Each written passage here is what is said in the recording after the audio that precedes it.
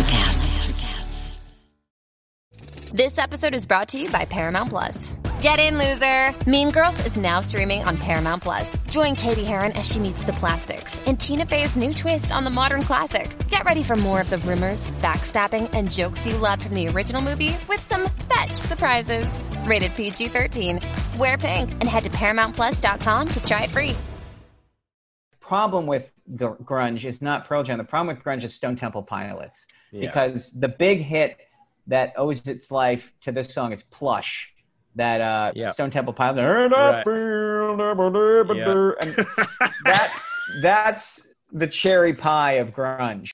50 years of music with 50-year-old white guys.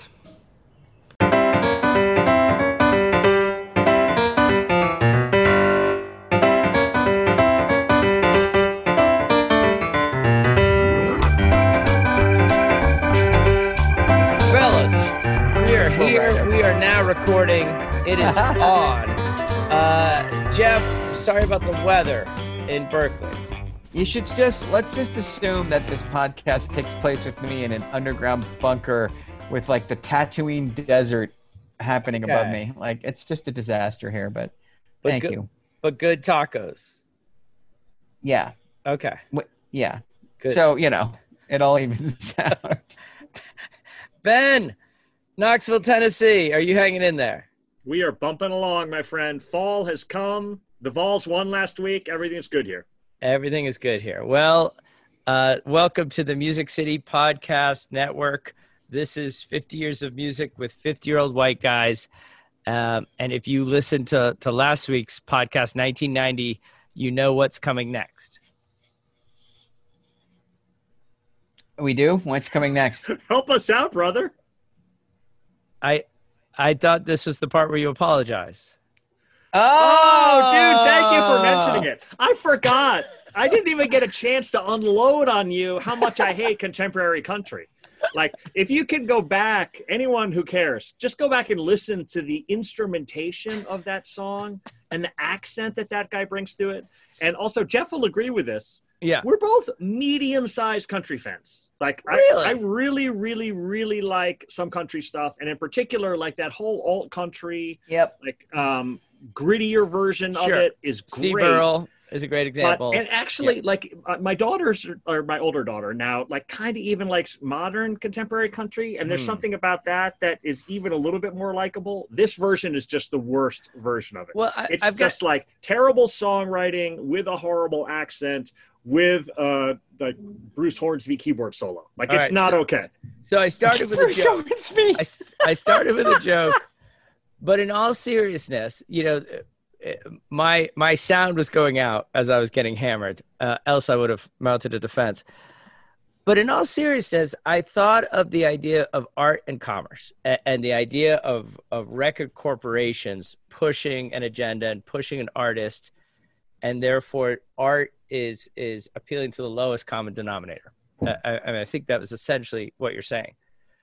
You're talking about me when right. Because I feel like I went back. I feel like I kind of took it easy. I have more things to say if we're going to reopen this. But yes, I think that. Yeah, dude, this is a can of worms. So there's a lot of worms. Commerce. It's really like a sea of worms in there. Here's angry worms. Here's what I'm thinking. Because we also talked about how comedic rap doesn't really have a place in the marketplace anymore. Whereas when Digital Underground released Humpty Dance, we had Tone Loc, we had Young MC. That was actually the year. We have Baby Gots Back in 2 years later, which is maybe the funniest rap song of all time. Parents Don't Just Understand, which I think I probably still know all of from 1990. And Biz Markie, Oh Baby You, was also in 1990. And I guess what I want to know is, how are you differentiating the commerce and art mixture of Garth Brooks from Ben's pick of the Humpty Dance? Why is Garth Brooks so loathable while everything you just mentioned gets a pass and we kind of like? That is correct. Do you think, so my follow-up question is, do you consider Garth Brooks to be a comedy act? It is hilarious. That is the difference. Well, right there. Garth Brooks takes himself deeply, deeply serious. You know what Garth Brooks' version of the Humpty Dance would be? Oh, I'm the Humpty Dancer, and it would have some like truck in a rainstorm in slow motion, and it would mean a lot to be the Humpty Dancer. And that's why he's so. I did a lot of research on Garth Brooks' live performances, like at the CMT Awards, and it gets worse. Like the performances where he has dancers coming out in like tuxedos, and then they change the set, and then they come out and they're all honky tonk, and they're grinding, and it's. I much preferred when Justin Timberlake sang the song and invited Garth Brooks out. So, dude, I have a different objection. Are you ready? Yeah, so, go. Both Jeff and I, but maybe more me, have chosen songs that are big hits. And I will defend those in saying that if you go back and listen to it, every single song I've chosen that was a big hit actually sounded radically different than what else was on the radio. It was a departure. It was something new. And the Humpty Dance is a perfect example of that. Yeah. Like, that was a weird, bizarre song, and it stood as a one-off. Like, they didn't imitate it afterwards. There was some really a clear precursor for it. The song that I have here this week, Freedom 90, like, this is a song that I remember as a massive, gigantic hit, and it was only number 8 in the country. It never hit number 1. Oh, dude, when you go back and look at the number 1 hits, every single year, period, that we've covered from 69 up until now, at least 60 to 75% of the number 1 hits are very, very, very cookie cutter, and they imitate other songs that came before, and there will be other songs that sound just like them afterwards. It's like you're leading into the number 1 hit right now. There's a cynicism to pop music, and where they're just like, oh, we're just building the same exact Ford Pinto over and over again. Somebody else bought a Ford Pinto and it was green, so here's one that's sea green. Thanks for coming. Right. And contemporary country is a really, really toxic version of that. Yeah. Like, it's the same song over and over again, and it's so cynical because you can actually physically see him in the studio. Like, I'm just going to bang out another one of these, and the yokels are going to eat it up. Like, it's just all you can eat at the Golden Corral buffet, and they're just going to enjoy it. And it's brutal. It's brutal. So I have 2 things. Can I just follow up really quick? That's great. Yeah, please. When I was on tour in 2004 with Rich Price, our tour manager loved modern country, and I was just ripping on it, making fun of it. He's like, those songs are brilliantly written. There's not a spare note. You couldn't do it if you tried. And I sat down and I wrote a country song in 10 minutes. Okay. First chorus, bridge, chorus out. And I had girls, rainstorms, trucks, cars. What was it called? I can't remember. But I said America. I said flag. I mean, I spewed that thing out without having to think very hard at all. And I'm sure it was the most commercial thing I've ever written. And I played it for him, and he was just like, you could tell I had just wrecked his whole life, because he had imagined these guys like had their fingers on the pulse of the zeitgeist of the average American. But I would agree with Ben that what those guys have is a finger on the puppet strings of the America, and they're making them dance. And when I feel like an artist is hoodwinking an audience like that, it really gets my hackles up. And so, Garth Brooks for me is like Exhibit A and A+. Well, I do think, I mean, when the guys who wrote the song, they brought it to Garth Brooks only because they ran into him in a shoe store. Garth Brooks was trying to sell shoes. So I think Garth Brooks became part of the factory that churns out hits. I don't think he was conscious enough of what he was doing in the moment. He was just thinking, oh, I got my big break, and I've got a voice, so I'll run with it. Dude, he didn't even write that song? No. That's awesome. Yeah. That makes me even happier. He didn't write the song. He was in a shoe store selling shoes when the writers pitched it to him. And how do the writers know that? Like, a guy comes out with a bunch of Capizios, and they're like, wait, that guy looks like a singer? Dude, it's Nashville. Everyone is a singer in Nashville. And so they asked him to do the demo, and he did the demo. And then when he actually made the break, he called them up and said, "Hey, is that song still available?" Anyways, I'm gonna. It's 19. I've done this before. I'm gonna retract. No. Stand your ground. My new song is "The Beaches of Cheyenne" by Garth Brooks. You know that? The Beaches of Cheyenne. I'm Please kidding. Tell me that's not. Oh, you don't know that song? Oh, There's a song called The Beaches of Cheyenne. All right, pause the podcast. There's no beach. I just drove through Cheyenne. There's no beach. That's the point. It's a heartbreaking tale. He goes off to the rodeo. She's walking the beaches of Cheyenne. She's really in L.A. or California. But anyways, he dies. It's awful. It gets you right here. All right, we won't play that song. Let's go. Tim, you were on fire, man. I'm just gonna go ahead and say that was the best one yet. That really was. That was not even left field. That was like in the parking lot behind the football stadium that's next to the baseball stadium. You were so far off base. If you had given me 100,000 guesses for that year, and you had been like, he's gonna name a terrible song, I would not have gotten it. Like I would have literally, I would have scrolled forever. Yep, you would have skipped right over it. Well, we've got to get to the Grammy winner. It is 1991. It's an incredible year of music. It's so hard to pick one song, and you are not going to believe who won the Grammy or what won the Grammy and what the number one hit is, because they are just missing it by a mile. Do you have the Grammy winner ready? I disagree. I mean, I was going to – now that I see their choices, I realize how wrong I was. Like, these truly are the two best songs. Okay. It's the Grammy winner. Unforgettable by Natalie Cole.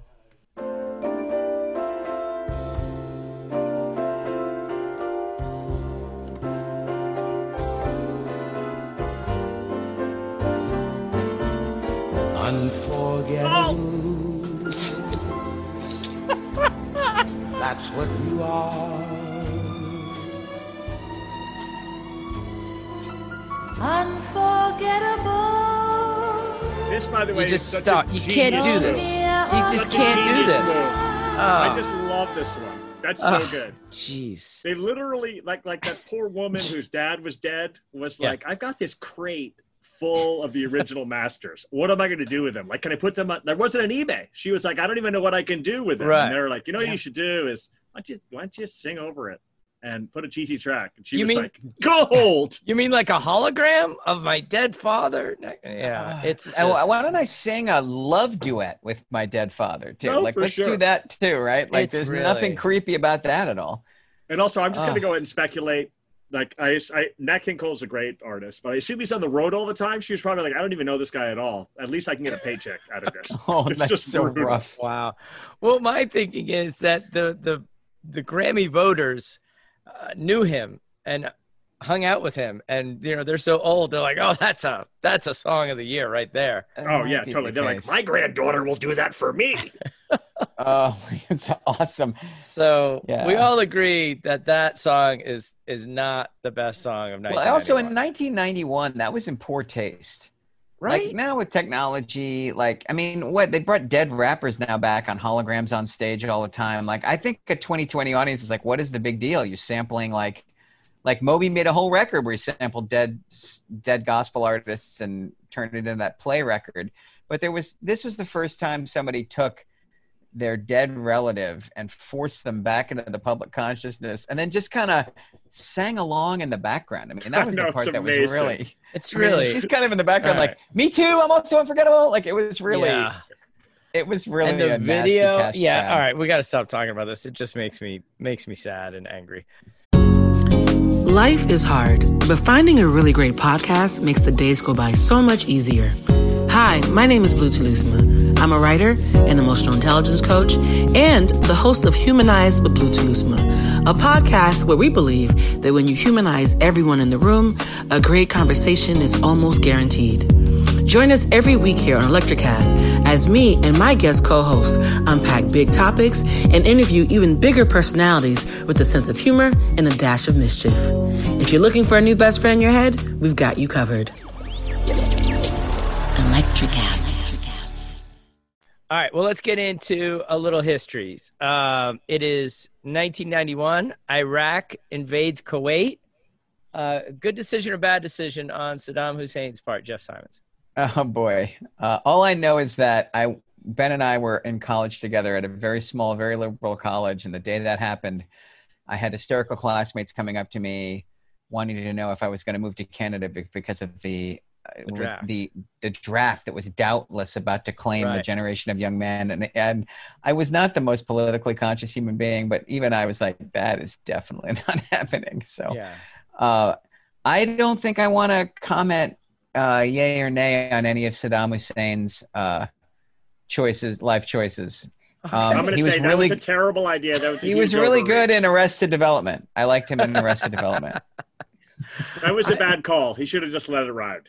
Yeah. It didn't work out for him at all. No, It didn't work out for us either. I'm not saying it was like a triumph for us, but Right. it did not work out for him. Well, as the United States started marshaling forces and, putting troops in Saudi Arabia, I remember I was working at the Boston Globe at the time as I was at Northeastern, and Ellen Goodman, who's a nationally syndicated columnist, her son lit himself on fire, poured gasoline all over himself and lit himself on fire to protest the war against Iraq that was forthcoming, that he perceived on the horizon. That was a dark day in the newsroom when that happened. Good Lord. Yeah. That's, yeah. All right. Easy I transition. can't top that. In inventions, tell me which one has proved more useful to the consumer. The airbag or the 911? Oh, those are good ones. That's an empirical Wow, that is question. good. We don't know the answer to that. I would guess the airbag. You think the It certainly comes faster. Hey-o! Poof. Hey, thank you so much. 911 don't never come. All right. Let's go to the number one hit of 1991. Again, well, actually, do either of you know what the number one best-selling album of the year is? 1991? It does No. not contain the number one hit. What was the No, best-selling it sure album doesn't. of 1991? It is Metallica.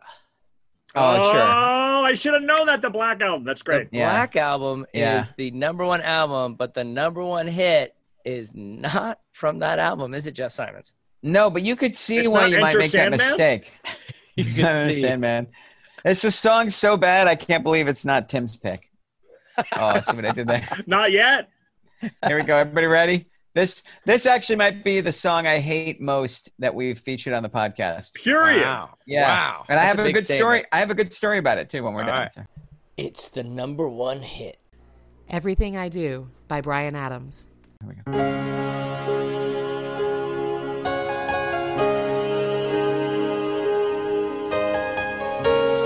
Oh, is this everything I do it for you?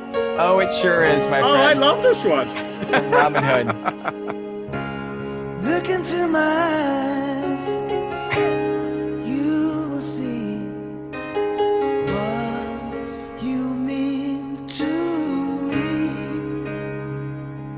Such a heart, such a soul. And when you find me there, you'll search no more. Don't tell me it's not worth trying for. Can you see Kevin Costner and Morgan Freeman on the moors? It's not worth Totally. dying for. Oh, Alan this is- Rickman. This And the this next is Mutt Bruce Lang. This is one of the big Mutt Lang hits. Yeah, that's right. Everything I do, Well, this is the Canadian Bruce Springsteen. do it for Right. you. Boy, Canada doesn't deserve that. That's just mean. Canada. Poor Canada. All right, that's Bryan Adams. That is Bryan Adams. What's your story? So this is summer of 91. I've graduated from college and I am driving to California to take the job. And I arrive and I don't have a place to live and I don't have a place to stay. So I put my bag and car in the driveway of a friend's house. He's like, oh, a bunch of us are going to the movies. And I jump in his car and we drive through, I don't know where I am. I've just gotten off the interstate and we go to see Robin Hood. Oh, dear. And it was this with the movie with this. As the first thing I did as a quasi-resident of California was watch this movie. Was it all that California turned out to be for you? That's a pretty awful movie. I've been dying. One of the things I want to leak that hasn't leaked yet is the original take had Costner doing a British accent through the whole thing. and they showed it to test audiences, and they started laughing and hollering and throwing stuff at the screen that he had to go back and redub the entire thing with just The entire movie? accent-free Costner. Yeah, they pulled the movie. He had to do the entire 2.5 hours redub with his normal voice because his British accent was so horrible that audiences were just like holding their sides with laughter 8 minutes in. Oh, and so you that's watch hilarious. Robin Hood, everybody has a British accent. Everybody. Morgan Freeman, Alan Rickman, everybody he meets except Robin Hood, who sounds like, I will name him Two Socks through the whole movie.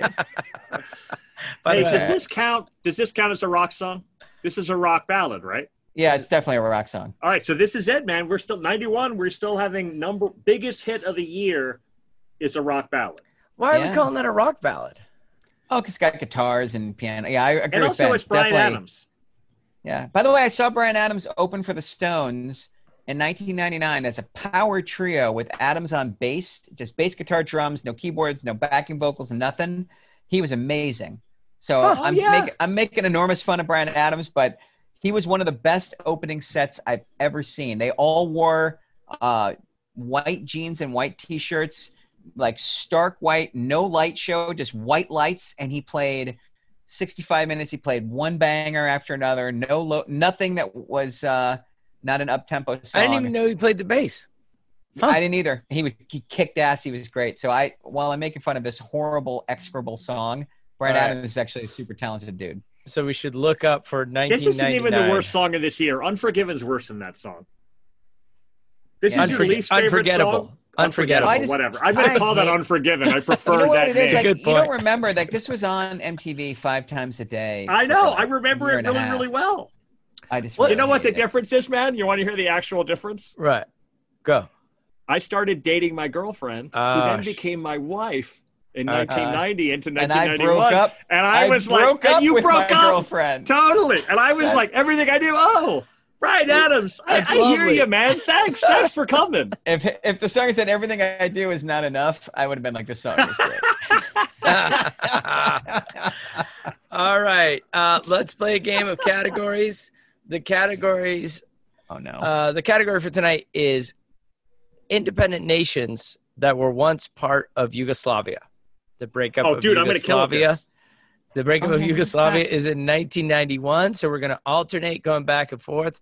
Ben, you have the most confidence. You go first. There are 1, 2, 3, 4, 5, 7 independent nations. Go. Ooh, I don't know if I'm going to get 7. First of all, I lived in Slovenia. Oh. And that was the first country that broke out. They actually we're out. We're done with this.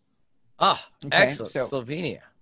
Is Serbia one of them? Serbia is Serbia one is of them, one. yes. Okay. Croatia. Excellent. That was the other one I had. Bosnia. Bosnia Herzegovina. There you go. Thank you. Wait, isn't that 2, or is you going to count? You're going to count that Nope. as 1? That's 1. Okay. So there are So 3 now, left. actually, sadly, now I'm already hurting. Macedonia is right. Macedonia. It's actually North Macedonia. That's renamed. That's Macedonia. Yep. Okay. Sounds great. Wow, that's good. I'm so there out. No, Jeff Simons. It's my favorite line in The Great Gatsby. Oh, Little Montenegro and There you Adriatic go. Sea. Montenegro. I couldn't have gotten it without the help, though. That's cheating, and I won't have it. I already won this. I'm continuing under protest. Do you have the 7th? It is. It's not Romania, right? No, it's Kosovo. Oh, we should have gotten that, dude, for that's God's a disaster. sake. I suck, and Jeff deserves to win. Oh, I don't deserve to win. I wouldn't have come up with it either. An outside hitter from Montenegro has reached out to my school to perhaps come here for her senior year. Little Montenegro. Nice. We gotta need an bring- outside hitter. All right, let's go on to the Black Crowes. They are dropped as ZZ Top's opener in March of 91. Do either of you know the story of why the Black Crowes were dropped as ZZ Top's opener? Because they were too good. Because the Crows went on stage and played their ass under the table. And they got dropped off another tour in 91 because the audience response was so positive that they were undercutting the whole purpose of the opening act. I can't remember who the other band is. the other but tour. The Crows Crows played make it themselves play. out of lucrative opening band groups. Yeah. Isn't that right? Why they? That's not the official word. Oh, okay. The official word was that the tour's sponsor, Miller Beer, grew tired of the Black Crowes making fun of their beer and insulting their beer during their set. Too. That's really funny. God bless them for doing that. So they were out. And finally, it would be awful if we didn't mention the Rodney King riots and the videotaping of Rodney King's beating. Was it by LAPD or was it by the sheriff's office? I'm not sure which. Bystander. Oh, the filming was a bystander. I was trying to remember if it was LAPD that did the beating. It was. June 3rd, right? And then once that videotape was 3rd. released, there were riots in the street. Do you guys remember where you were or how you reacted to that as young white men graduating from college? I was teaching my first year teaching, and there was a curfew locally in Berkeley. Ben and I actually have a really not the Rodney King trial, but the civil trial. Ben and I were in Los Angeles at the Comedy Store the night before they were going to announce the verdict, and many a comedian asked us what our exit strategy was if they didn't come back with a guilty verdict. Right. In fact, it's Ben's story to tell, but he was the star of the show that night because he got pulled up on stage by a comic. He didn't. And totally ruined the guy's whole plan to make fun of him. The guy just looked at him and had to be like, "Man, sit your ass down." Ben was so on it. It was amazing. He called me up and he was like, "You're a white person. You probably like rap." And I was like, "Yeah." And he was like, "Well, let's see what you got." And he put on Nothing But a G Thing and a thang, and I knew all the words all the way through, and I rapped completely along with it. And he stopped me in the middle and was like, "Go away." He was really mad. He was like, "That might save you tomorrow. Like if you the riot happens, and they pull you over, just get that. Like it's like that, and like that, and like that. They'll probably let you go." Yeah, that's a good call. That was great. You were my hero. You've always been kind of my hero, but that night I was like, "Oh, I am riding with the king." That was very impressive. That was yeah. And I've been teaching. I've been teaching a course in 20th century Los Angeles for years, and so we do a lot with that, and we watch a whole bunch of documentaries, and we watch Anna Deavere Smith's Twilight, and it definitely it's funny, right? Like I ascribe that moment as the beginning of how we got to today, because cable news doesn't explode without that. Right. Like without that tape to show 24 hours a day, I'm not sure CNN gets over the hump, and certainly you don't get all the imitations. And so you can draw a straight line between what's happened to the way we consume media right now and that tape, I would argue. Well, and maybe also the way white America understands race or refuses to understand race, even with photographic evidence or video evidence, still some will not see. But I remember that being a big eye-opener, something that was hinted at in Boys in the Hood, hinted at in House Party with Kid and Play. And then white America finally gets to see it and is like, oh, holy crap, is that really what's going on? Yeah, and then everything changed. I mean, that was really crazy. Oh, wait. That's not what happened. Comedic timing.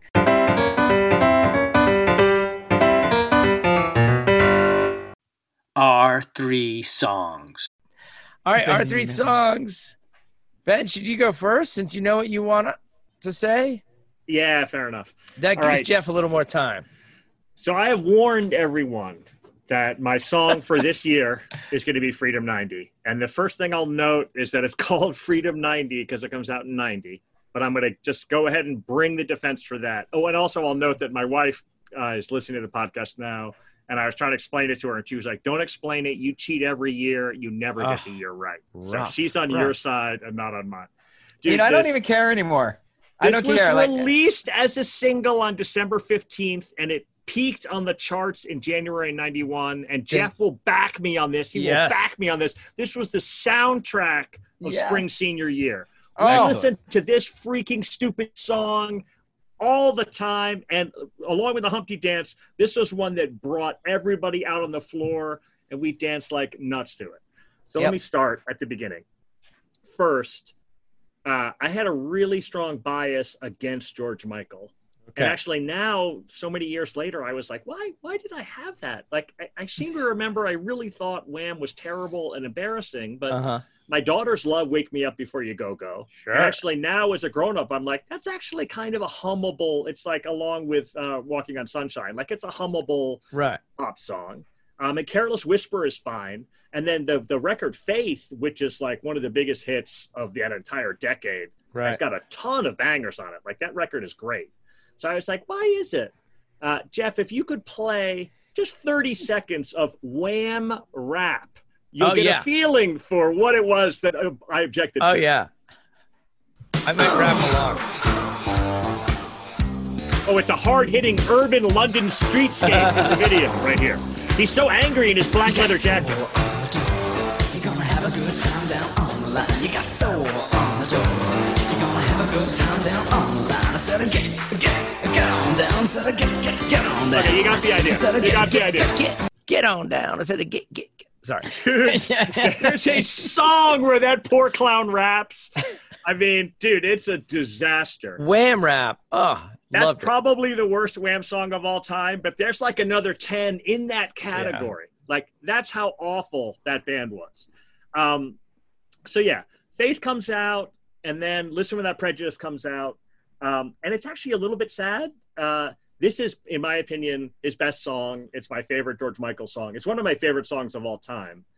It also catches him at the tail end. And one way you can tell he's at the tail end is Freedom 90 is a genre of song that I usually hate, which is famous people complaining about being famous. Right. Like, the song is about how beat it is to be a jillionaire and on MTV all the time. And typically, I really wouldn't care for that. And actually, Jeff, I'll be super curious, and Tim, if you have an opinion too. I have a song in this genre that's my all-time least favorite. It's obviously not this one because I like this song. Do you have a song that you hate in this genre, Jeff Simons? Of the complaining about being famous? We should do a whole podcast on this, actually. Go ahead. Do you want me to tell you mine? It might jar you loose. Yeah, mine is the Joe Walsh. Oh, no, I like that song. Oh, no, I hate that song. The John Mellencamp song, Pop Singer, where the chorus is, don't want to be a pop singer, don't want to sing a pop song. And it's the first single off that stupid record. I'm like, dude, there's a really easy solution to this. Just don't do it. You don't have to do this, or release that as your single. Yeah. Do you have one, Jeff?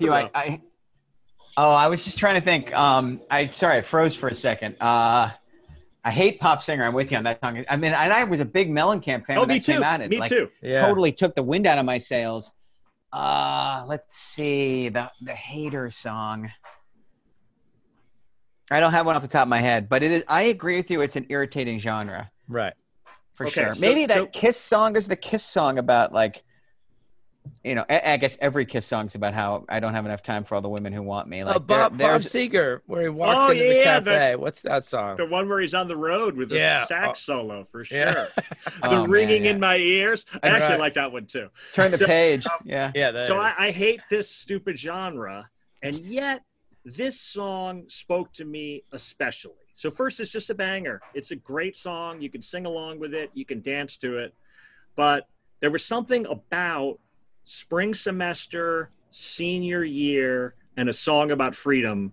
That weird. Oh, and the other thing that it's another genre that I hate. It's just a straight ripoff of Think by Aretha Franklin, and that irks me. You know what I mean? Like, she's singing about freedom in the civil rights era, and he's singing about freedom from arguing with Sony. It's like not a likable combination between the two of those. And yet, there was something about this song. And I listened to it on loop for like 2 days, and it brought me back. First of all, every time I hear it, it brings me right back to 1991. And it's actually a song about facing who you are and making other people accept who you really are instead of who they think you are. And when you hear it as a 21-year-old, to me at least, it spoke exactly to this like moment of quasi-adulthood, where I was like facing my parents and facing the expectations for me. And I was like, there are things that you want from me that are not me. And there are things that are actually me, and I'm telling you about what they are. And then the chorus part where it's like freedom and the music, this is all we've got. Right. It's like, all I've got is my integrity. All I have is who I am. Like somehow it just spoke to me. Jeff, pick it up in the middle because we want to make sure, like, also it's a 6-minute song. Yeah. Like if you start at the beginning, it's 2.5 minutes before you get to the stupid chorus. Like you have to listen from the middle. Let's hear it, man. Freedom 90 by George Michael. All we have to do now is take these lies and make them true somehow. All we have to see is that I don't belong to you and you don't belong to me. Yeah, yeah. Freedom. I won't let you down. Freedom. I wanna give you up. Freedom. Have some faith. You got to give me what you say.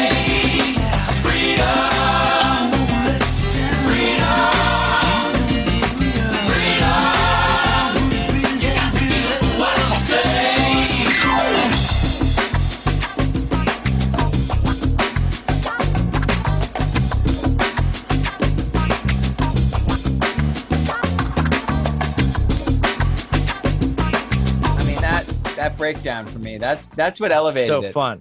Oh, totally. And then it That looks like the wah-wah road to guitar. heaven, but it feels like the road to hell. Oh, so good. Are we going to talk about the video? Oh, the video, it's a David Fincher video. And No, it's, is it really David? Yeah, Oh, it yeah, really is. totally. Oh, it really is. Yeah. Oh, that's awesome. And it's Okay. one of his best. I mean, Yeah. he made this where he cut his bones for sure. Yeah. And it's a bunch of models singing along with it, and it's amazing. But when you rewatch it, it's a Fincher thing. It's like super dark, and there's a bunch of like dripping water. Oh, yeah, the whole thing. Very No, Fincher. it really is. It's a great example of Fincher's misogyny before he's really like cleaned it up and figured it out. But he's like, I have all these beautiful women, and what I want them to do is look inside their sweaters in this drippy, creepy saw basement. Yeah. Soft. I mean, it really is weird. That video, though, there's a couple of videos from this moment where MTV just like leaned into sexuality in a way that I as a young target audience member was unprepared for. And this one, that moment where the blonde model goes inside her sweater and starts singing, like that was definitely that was a jolt to the system. Not quite as much as when Madonna. That was not okay, Jeff. Not as bad as That when was not bad. Madonna- Inside voice. Inside voice. What? I thought that was good. No, that was I not meant it okay. literally. I was like, oh, that happened. And then the other one was Madonna and the milk in the Express. This is the second time we've mentioned this, and it's a family podcast. Don't I'm going to say have we. to ask you to censor Do not yourself. say we. It's a family podcast? Good Lord. You should have told me that when we started. I mean, I love that song. And I was in Boston at the time, and we would just dance the night away. Actually, I think that's the song that my brother would pull the car over, and we would just – I come from a small town, so you could do this. You pull the car over and just start boogieing. That's a good memory. The summer after senior year, me and my brother drove out to California and picked up my college roommate and then drove him back to the East Coast. That is a And I made a friend. Freedom mix. Started with Freedom 90. Had Independence Day, Springsteen, the live version. That's a good one. Don't Fence Me In, the David Byrne version. From Red Hot and Blue, which so is good. also awesome. Needless to say, it had Freebird because you can't drive to California and back without Freebird. Plus, it eats up a lot of the mix. So. Oh, totally. It had Think by Aretha, too, just so you could get the comparison with Freedom 90. But, yeah, super fun. Great That's good stuff. That's awesome. Great. You told Awesome that song. really well. That was Family podcast. All right, so I'm gonna go. All right, I've been struggling all week, like the different ways to go. And mainly, my struggle is that I'm not gonna repeat a band because it's so much less fun if you're just like, like this band again. So I'm not doing that. Well, I feel bad then because I feel like I forced you into Tom Petty, American Girl, when you had I'm gonna figure another that out. Tom Petty. That's still coming. This isn't the That Tom wouldn't be Petty this year. That would be the Wildflowers year. Yeah. And I great. know I Okay. still haven't decided what the hell I'm gonna do at that point. Do but- that. Go ahead and do that. But You for love that this song. year, I had a bunch of really great candidates. Like, I really love that Tribe record that came out. It's probably my Right. favorite, except for Public Enemy. They're my favorite hip hop band, and I think the Low End Theory is probably my second favorite hip hop record of all time. But I'm not going with that. The hipster weirdo pick would have been a record called Girlfriend by Matthew Sweet. Yeah, I was hoping you'd pick that. I love that album. I love that record, and it Yeah. was, and Ben already alluded to that. His love life was in ascension in '91, and mine was headed the Right. other direction. And Matthew Sweet's Girlfriend was the record I listened to over and over and over Right. and over again while it broke apart. But I'm gonna go really ham fist, big. This like the biggest song I could pick, and I'm gonna do it because I can remember exactly where I was. I heard it, and like Ben, there's kind of a story moment here. So I've made no secret of the fact that I thought of myself as kind of a angry little wiry punk rock kid in high school. I was in a band that played 100 miles an hour, and I got to college expecting to find all the other angry, wiry punk rock kids, and I just went to a school that didn't have very many, like maybe 3 others. I mean, it wasn't an edgy place. I moved into my college dorm room, and I put up my big Replacements poster, and both my new roommates were like, "Who are the Replacements?" They never heard of them. I was like, I don't Right. even know. I can't imagine. I came to like college, and my 2 18-year-old roommates haven't even heard of the band that I was worried was too mainstream to put on the wall. So I spent 4 years like kind of losing my edge, right? And because I just wasn't in a place where you could keep an edge, and it wasn't a particularly edgy time for rock music. I mean, the stuff we've been playing and listening to, it isn't the kind of confrontational sounds. So Fugazi last year, right, had a little Right. edge to it, and but no, I mean, Ben knew Fugazi and like a couple of my punker friends from home. But like, if I put a Fugazi record on at college, like everybody would have been like, you would have cleared the dance floor and the room. They would have been like, ow, can somebody Stop put James Taylor's Greatest Hits back on? Or Squeeze's Greatest Hits, or like, we're trying to America. have fun. Yeah. So I moved to California in the summer of 1991, starting a new job. I don't know anybody, and I'm living in a little 1-bedroom apartment. It's kind of crappy. And it's hard. Like, I'm a first-year teacher. I'm working too hard. I don't have any friends. I don't have any money. Like, I had $71 a month in expendable income after I pay the rent and the car payment. Like, I mean, Nothing. So Yeah. I'm driving around in my car, and it's late. And I remember it was like 10 o'clock at night, and I was driving home from work on a Sunday night at 10 o'clock at night because I'm still trying to prep the next morning, and I don't have any. And the only radio station in town that played anything even remotely modern was a station called Live 105. And at 10, like 11 o'clock on a Sunday night, the DJ's like, "Hey, we're gonna play something new for you," and I assume it's gonna be something I don't like. And this is what I hear.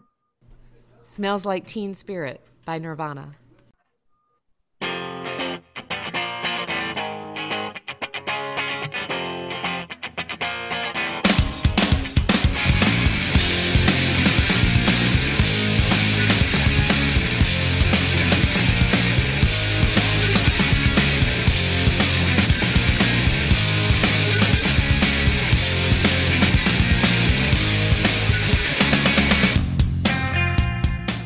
And I'm so shocked I Yeah. pulled the car over. Game Like, I still changer. remember where I was. Ben, I was on San Anselmo Avenue across from the video store, coming from the school to the apartment. I pull the car over, turn it up, and the engine's running. And I just cannot believe that a radio station is playing something that sounds like that. Because I've been listening to music that sounds like that for my whole time. I mean, that sounds like Husker Du, and it sounds like SST Records, and it sounds like the Replacements, and then Cobain's voice comes in, and I just cannot believe that the biggest radio station in San Francisco is playing a song that sounds like that. And I sat there, I listened to the whole thing, and I was just absolutely gobsmacked. I was like, I cannot believe music that I love so much that I have struggled to find people to listen Right. to it with is now going to be on the radio. And I didn't think it would be a hit, but I was like, and I fell in love with the way you fall in love with something, like just all over. I ran to the record store the next day, bought the record.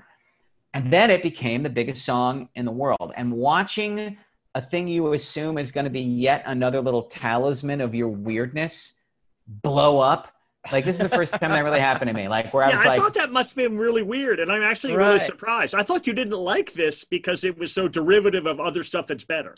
Well, and that's the thing. I have a really complicated relationship with Nirvana because I actually think they're very good, and I also think they're one of the most overrated bands of all time at the same time.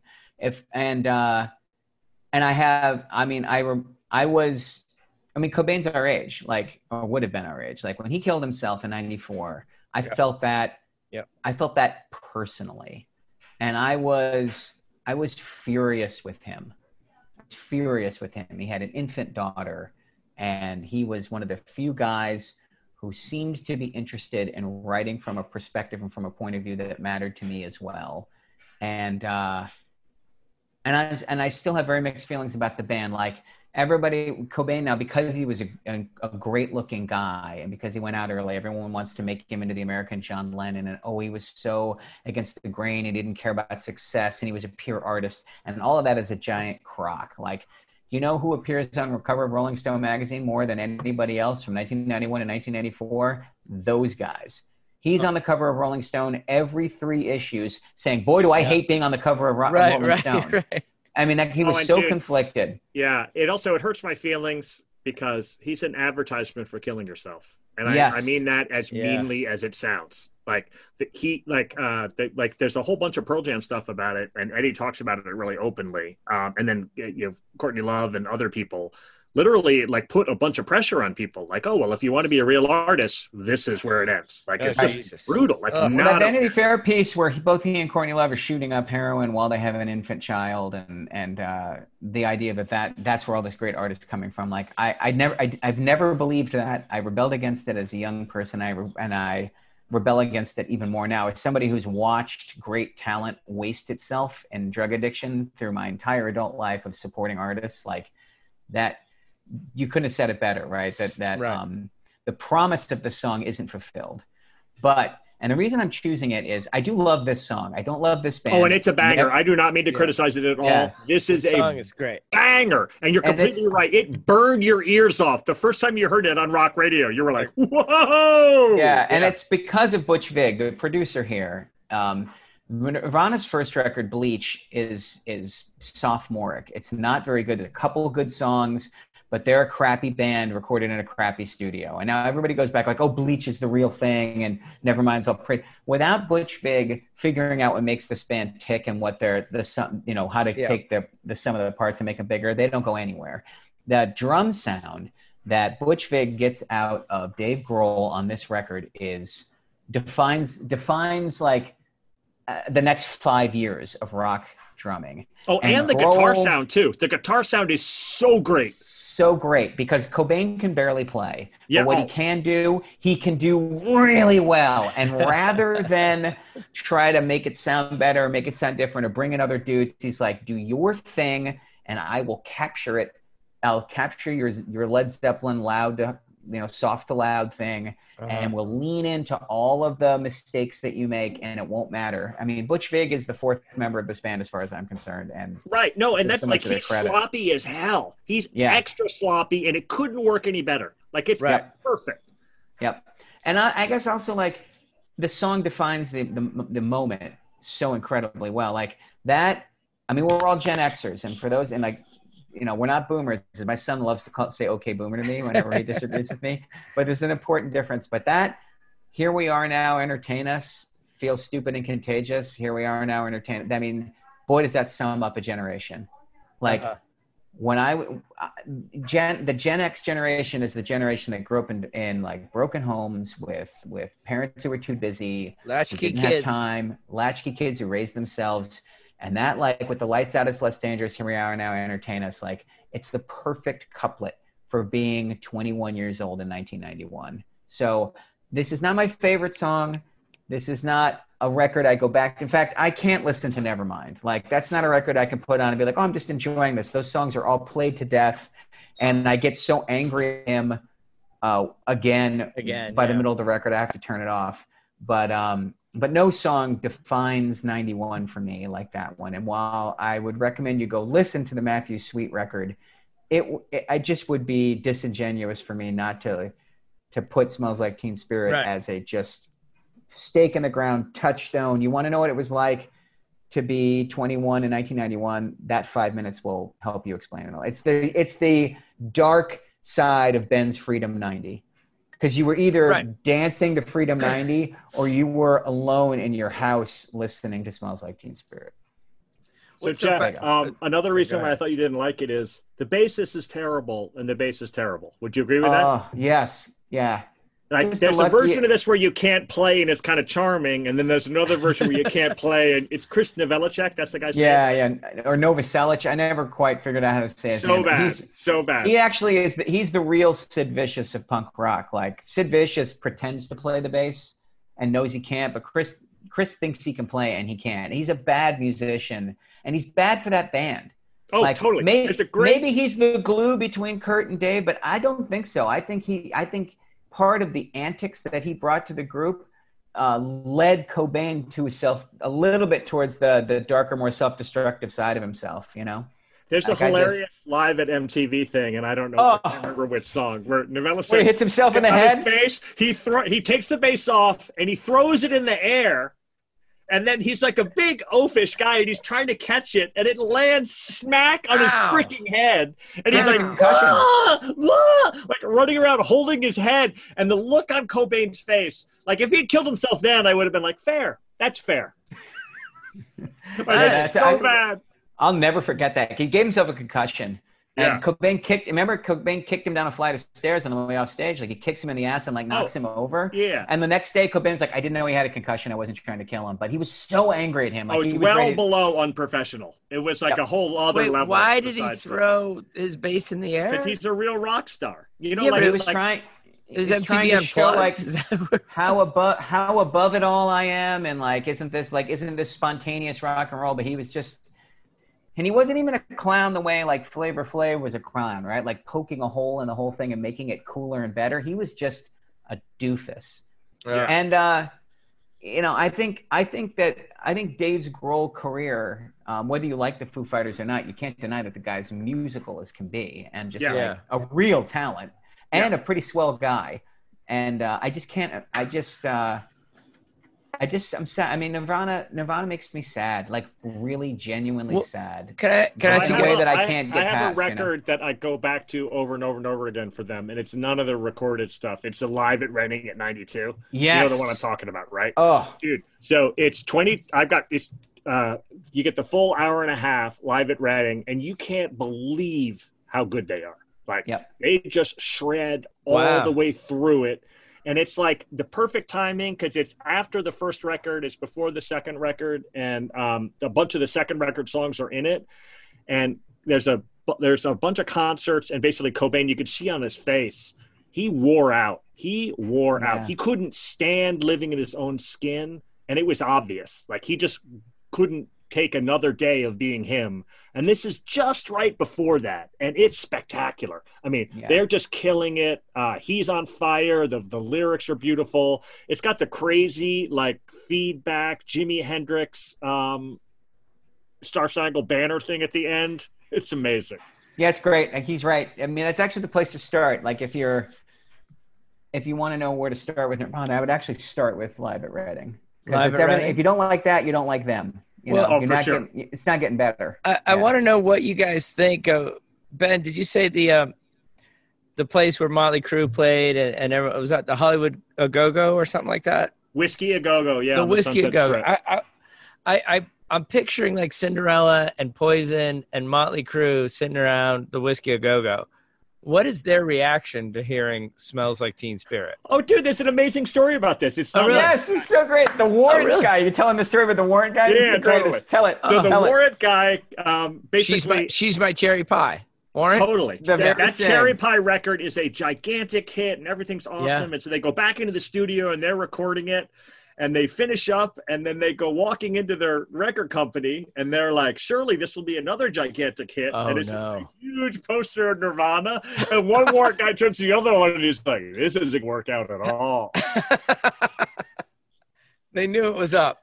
Oh, man, dude. The jig was up. It turned the page on hair metal. Like, that record just ended boom. that and started grunge. Boom, done and done.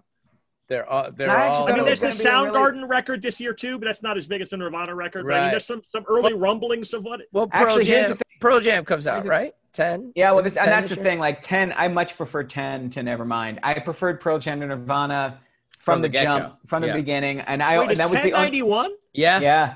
yeah. And I mean, I know I was unapologetic about it. Nirvana was Pearl Jam was supposedly this pale imitation of Nirvana, and when we get to Pearl Jam, I will debunk that. I hope, but I agree with that for sure. But here's the thing: like, remember Ben was saying earlier, like the songs we pick ideally bring some, like the problem with Garth Brooks is he's a retread, right? Right. The song, like the problem with grunge is not Pearl Jam. The problem with grunge is Stone Temple Pilots, because the big hit that owes its life to this song is Plush. That Stone Temple Pilots, and I feel, and that's the cherry pie of grunge. Yeah, you're right. You know, and as you were saying, like all of Cobain's posturing leads to those drug addictions and the Alice in Chains and all of that. And I just find all of that profoundly sad. So sad and hard to reconcile. Is it my turn? It's your turn, Timmy. Do it, man. Turn. By the way, hold on, Jeff. Before he even goes, I'm going to predict that he's going to choose a song we like. He keeps mixing it up. We haven't had two disasters in a row. I am going chalk this week. You know, I went out of left field into the parking lot last week, and Kevin Brown's going to be mad at me, but I'm going back to my roots. I have to play U2 1. 1 by U2.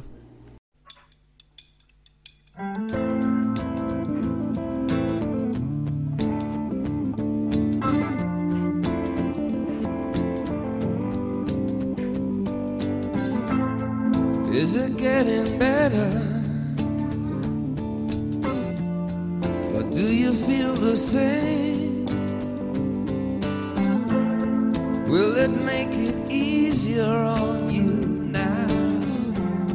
You got someone to blame. You said one love, one life. When it's one need in the night, one love, we get to share it. Leaves you, baby, if you don't care for it. I mean, Achtung Baby was a huge album in Boston, and I would assume in your lives as well. Apparently, so they had a studio in Berlin for 3 months, and they came out with 2 songs. One of them was Mysterious Ways, and the other one, like, I guess it was just a debacle. Their entire time in Germany, they could not figure out what they were doing. They could not figure out the direction. They knew they didn't want to do more of the same. And but they're fighting a lot. They're not producing. Brian Eno's mad at them. And in 15 minutes, they put together one. 15 minutes. They're there for 3 months. Mysterious Ways and One is all they pull out. And One takes them 15 minutes, just inspiration hit. I don't know if you guys know the story of their time in Berlin, but Bono wrote about it. I think it was for the New York Times. They rented a house, big mansion in Berlin. Do you know the story, Jeff? There's a great documentary about the making of Achtung Baby called really? Down All the I've never Days seen or it. Dark. Oh yeah, you will love it. It's really terrific. All right. They're in the mansion. Bono's taking a bath. The family who owns the mansion comes home. Apparently they just got hoodwinked, and someone, made a lot of money renting them a mansion that he did not have the ability to actually rent. And the family comes home, and it's Bono in a towel coming down the stairs to greet them. I just love that image of Bono doing that. Do you guys Especially like because this? he's the biggest rock star in the world at that point. Biggest rock star in the world at this point. That is really funny. Did you like the direction they went in the 90s? Well, that's a different question than do I like Achtung Baby? Okay. Do you like Achtung Baby? Do you like the song? I love. It's actually not my favorite song on the record. Which one did you think I was going to pick? Or what's your favorite song? Even better than The Real Thing. I think it's really? just one of the this is my favorite. slinkiest, spectacular grooves those guys ever came up with. I can't believe how great it is. That song, I could listen to even better than The Real Thing for like 6 hours on loop. Is that what you thought I was going to pick? Yeah, and I love all the up-tempo numbers on Achtung Baby. I think are The Fly. amazing. The Fly, Mysterious Ways. I ride or die for Ultraviolet, Light My Way near the end of the record. That song, the guitar playing on that track I love this record. I bought it at midnight. It was one of those, there was a local record store in San Francisco that stayed open on release date Tuesday. Yeah. So you could buy big records at midnight. So you would start selling it at 12:01. I bought Achtung Baby at midnight 01 and drove home and played it. I love this record. It is great. the last U2 record that I love. Oh, the rest of the 90s, you didn't like that direction? I really love the song Stay from Zooropa. Yeah. I think that's what the song's called, right? Right. The Stay ballad Far of Away, Zooropa. So Close. Yeah. Yeah, that's it. That's a great song. That's it. And then, there's songs I don't dislike, but that's pretty much the last U2 song that just poleaxes me. And then I like a couple of others after that, but yeah, they're pretty much, I hope they play the old stuff band for me after 1993. All right. What about you? I did not like this record when it came out, not surprisingly. I basically haven't liked a U2 record when it came out since Unforgettable Fire. But this record grew on me, and in particular, I find this song a searing listen. Like, I can't describe how much I love this song. Such a great song, yeah. And it didn't happen for me at the time, but that's because this is a song that requires a lot, in my opinion, a lot of emotional maturity. Like, you really have to understand what it's like to be in a long-term relationship and love someone, despite all of the fighting that comes along with that, to get the depth of this. Like, all of the verses are like really negative and kind of hurtful. And then it grows into the chorus where he explains what it's all about, where it's like, we just have this one love, we hurt each other, we get back together. This is all there is. It's just beautiful. I saw that. I mean, I kept going to see them. I saw the Pop tour and I saw the All You Can't Leave Behind tour. Well, and then I went and saw them again on this Joshua Tree tour. But I found the new material like interesting, but also sometimes I would drift away, and then as soon as they went back to stuff from the mid-'80s, it's like it cut through butter with a hot knife. It's so much more visceral and immediate and exciting to me. So real quick story, and we'll close it out. I'm teaching in Las Vegas in 96 or 97 when the world tour opens for Pop in Las Vegas.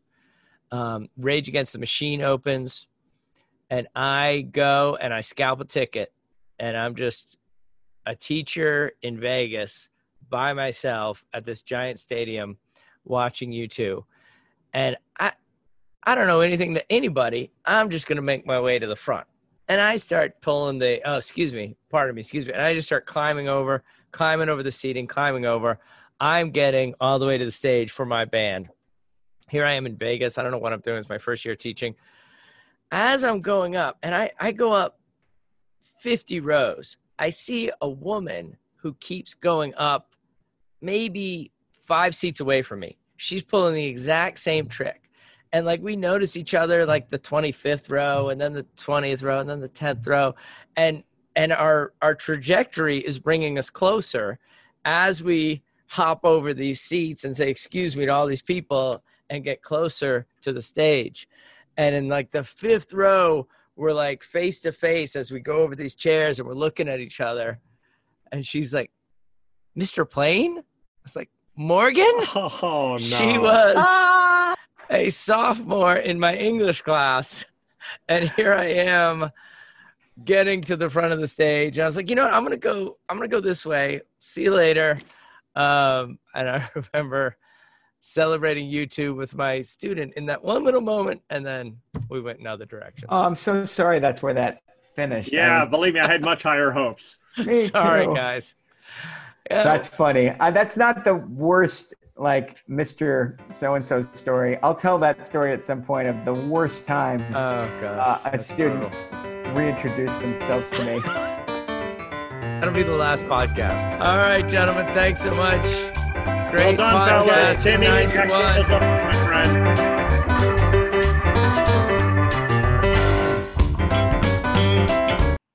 if you're having as much fun as we are, leave us a review on iTunes. Give us a rating on Spotify, iHeartRadio. Wherever you listen to podcasts, give us a shout. And then check us out on Twitter or at our Facebook page, 50 Years of Music with 50-Year-Old White Guys. Hey, what's happening out there, everybody? This is Lawrence Ross, and I'd like to tell you a little bit about my podcast, The Lawrence Ross Show. Egomaniac. It's a 2-hour weekly exploration into my mind. I also do sketches, celebrity impersonations. You're out of order! And I also do song parodies. Not too shabby for a blind guy. Not only are you visually impaired, but you are geographically impaired. New episodes are released every Friday. Check it out on your favorite podcasting platform or listen to it here on Society 13 on Electrocast. Are you a fan of classic cinema or a young person who wants to discover the best films of all time? Do these legendary movies still hold up? On the Generation Film podcast, two guys who grew up when movies dominated the culture share a great film with a panel of young movie lovers and see how it plays for today's generation. We discuss changes in storytelling styles, representation, the making of each film, its initial reception, and how its meaning has changed over the years. Join us as we explore cinema classics across generations on Generation Film. Electrocast.